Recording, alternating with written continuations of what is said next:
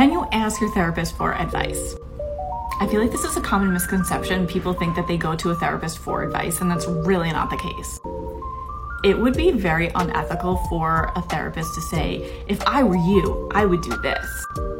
Or, you should really consider doing this. The therapist's job is to help you explore options, explore emotions, see things from other perspectives. So if you're gonna ask me as a client that, should I text my ex again? I'm not gonna say, yes, you should, or no, you shouldn't. Because at the end of the day, I'm supporting whatever decision that you make for yourself. What I am gonna do is probably explore the benefits, pros and cons of each of those scenarios so that you can make a more informed decision for yourself. So can you ask for the advice? Absolutely. But that doesn't necessarily mean that you're going to get the advice that you are looking for. Shortcast Club.